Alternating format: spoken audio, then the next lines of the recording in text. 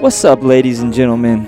I just want to say, first things first, I'm thankful for you guys, and I think we should be a little more thankful every day for the people that are in our lives. Because do we truly understand and realize that these people that are in your life are not in the lives of the majority of our state, of our country, of the world, that these unique creations that you get to spend time with, they're unique to your life, you might have friends of friends, but the people that are foundational in your life, the people that you spend time around most, they were uniquely designed to interact with your life in a divine order. And it's so incredible to know that and to see people,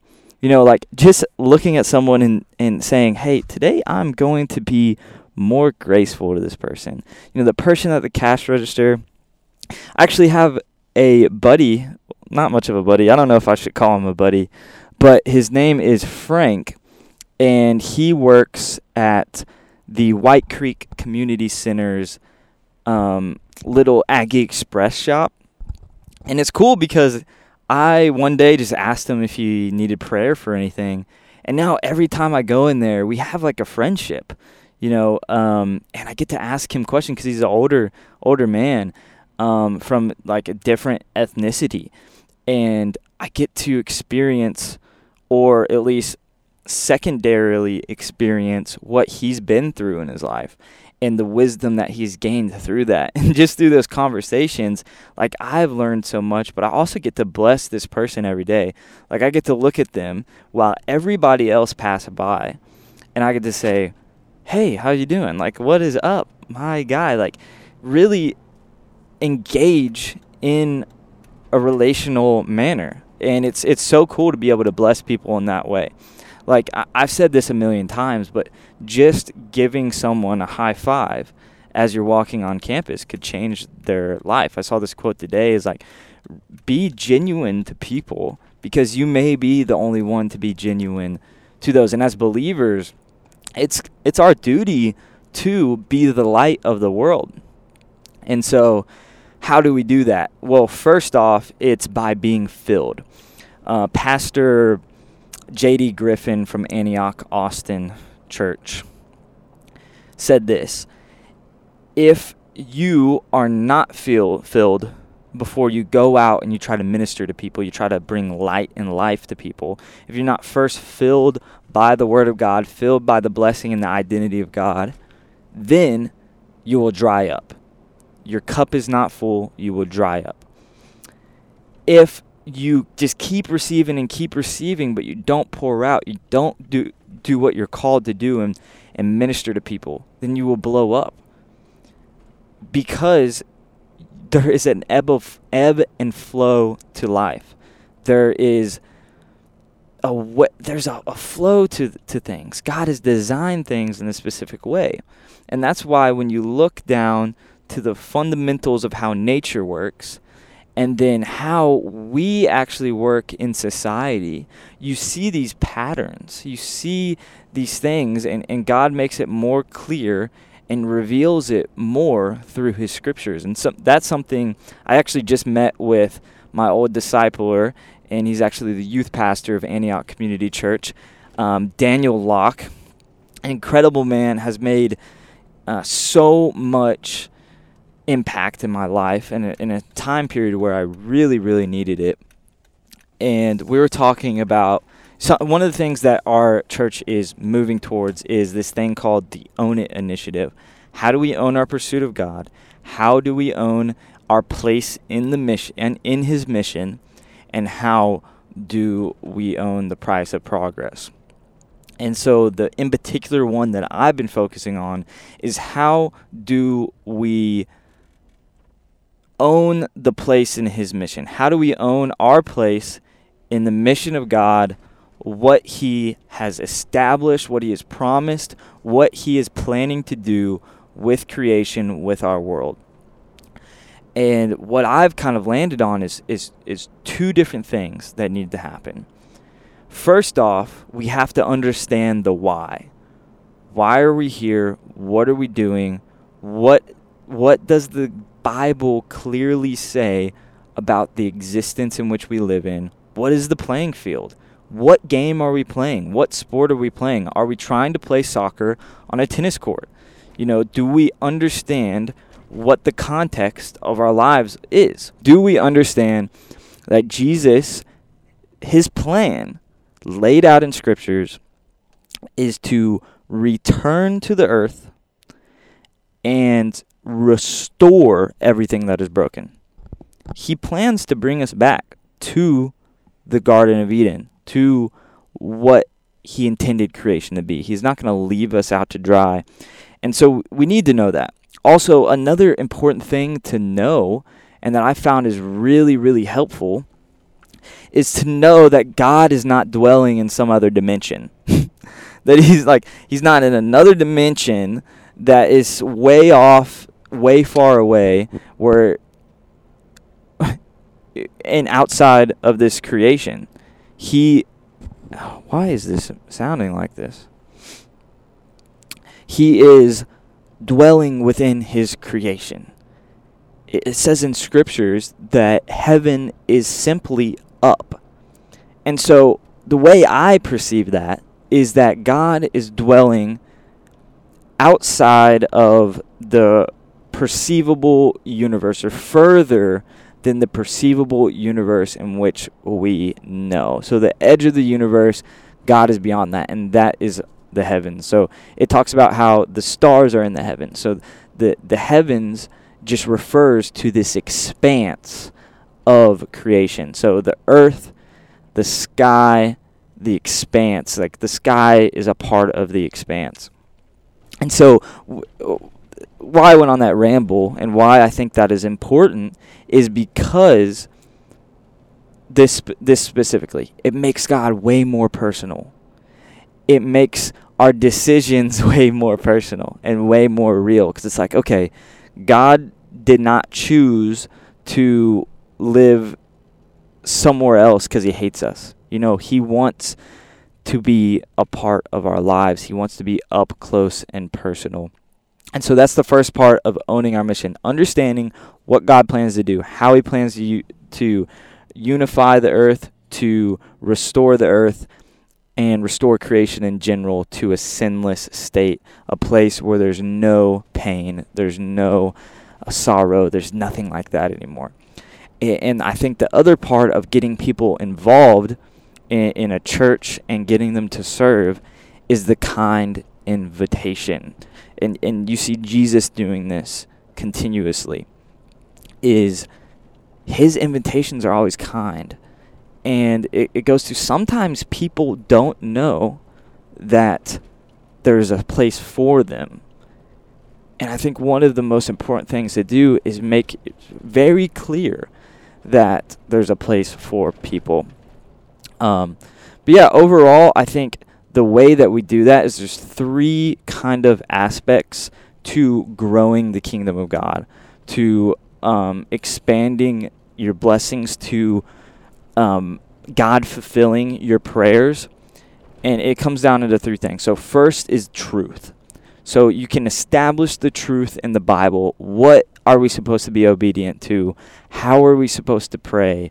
All of these things. And then you have the second part where it's like the actual prayer component is so important. And let me see if I can pull up this scripture real fast. But the scripture says, and this is incredible, because if we believe Jesus actually walked this earth, if we believe that, then, and we believe he was God, then we can trust what he says, right? That everything he has said is true. And this is his personal words. And it says, "And so I tell you, keep on asking, and you will receive what you have asked for. Keep on seeking, and you will find. Keep on knocking, and the door will be open to you." I'm just going to read that one more time. "And so I tell you, keep on asking, and you will receive what you ask for. Keep on seeking, and you will find. Keep on knocking, and the door will be open to you. This is clear to me. This is clear that if we stay persistent in our prayers, they will be answered. Isn't that amazing? And do we believe that? If we are truly believers and followers of Jesus, we have to believe that. And so if we truly believe that, then we will stay persistent in our prayer for what we are hoping for a new expansion of the church, for the whole world being reached with the gospel, for miracles to happen within your family. Like, if we stay persistent in the prayer, Jesus himself has promised to us that it will happen. Wow, that is incredible. And so that is a huge component of us growing as a church and us stepping into a movement, and for people joining in and serving in the church is prayer. And then once you pray, being obedient to what God has told us, being obedient to what God has said. And so, yeah, guys, I just want to thank you guys for listening. I want to start releasing more podcasts, interview podcasts. I want to talk to some of the top church leaders. I think that would be amazing. I don't know what God has for me. Probably going to Africa this summer, so I will take you guys along there, and I'm probably just going to do a daily rundown of what is happening. So I'm just going to pray. God, thank you so much for sending every single person, and this person in particularly that I'm picturing in my head right now, to this podcast, to hear your truth, to feel encouraged, and to move forward with a ferocity and a love for you, God. Thank you so much, Jesus. And, actually, I'm going to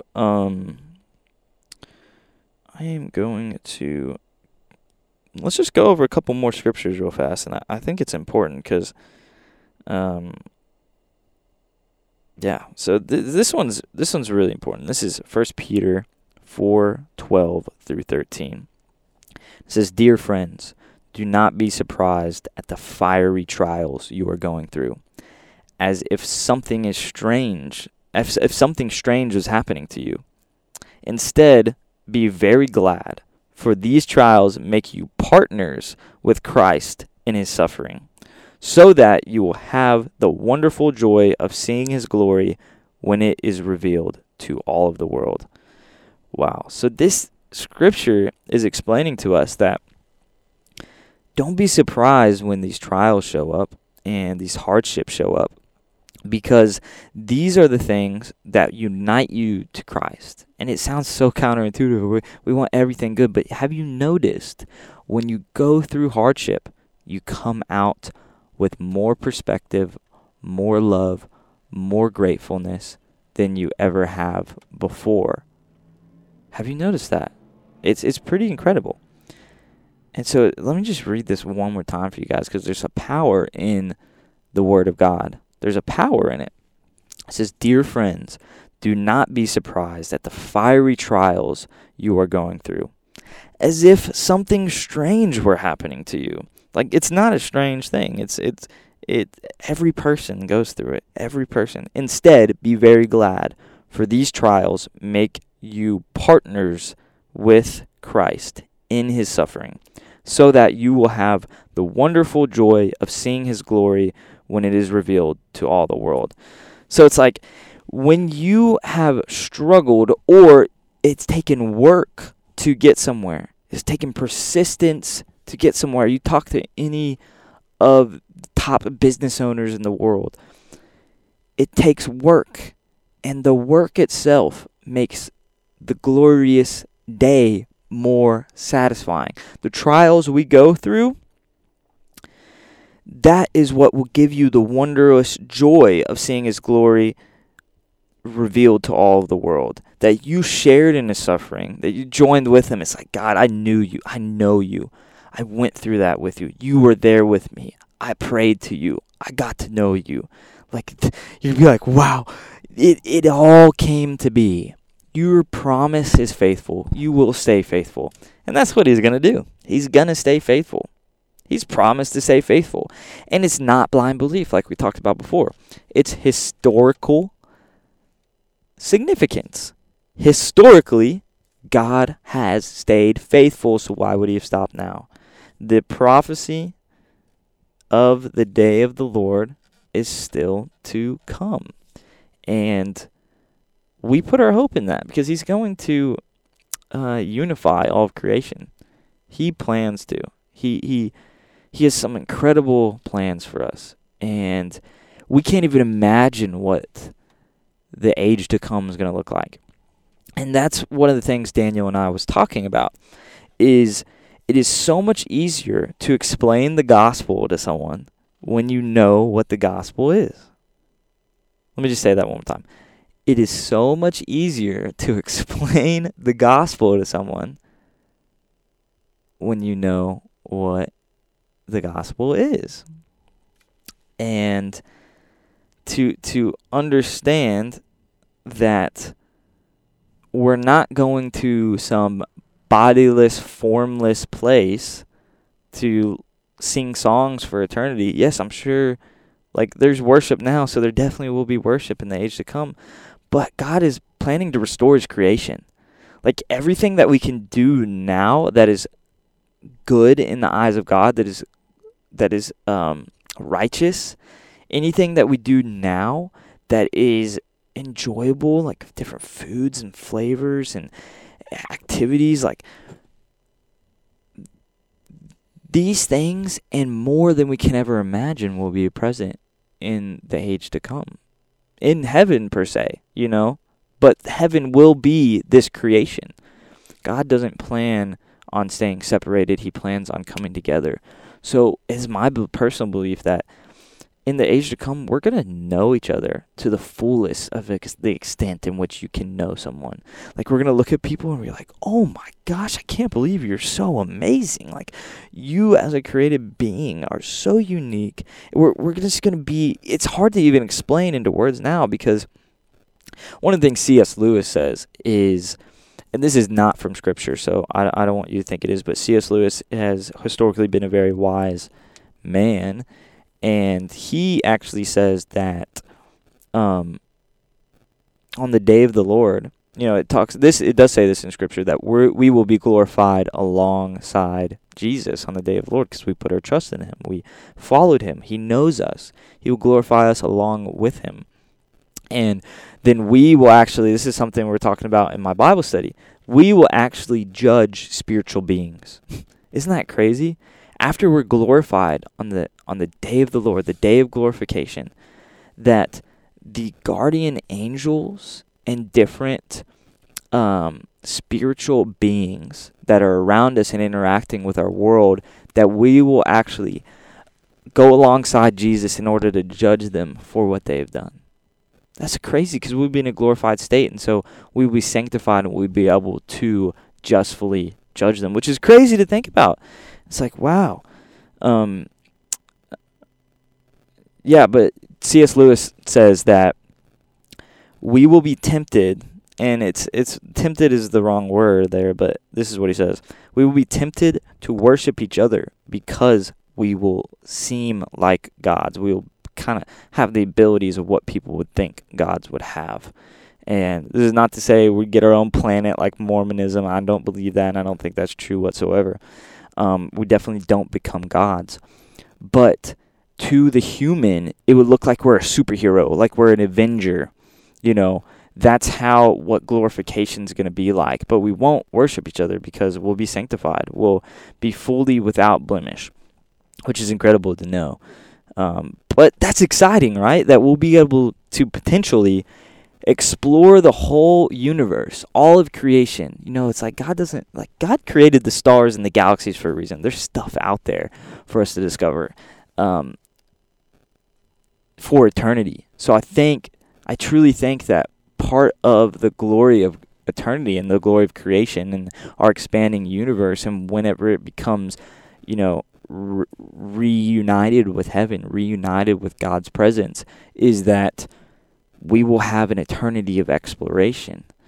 that we will be able to explore the expanse of our galaxies for eternity and learn more about who God is and his character and why he created certain things and why he allows us to have certain abilities because of that. And so I think that's kind of where I'm going to end this episode off at.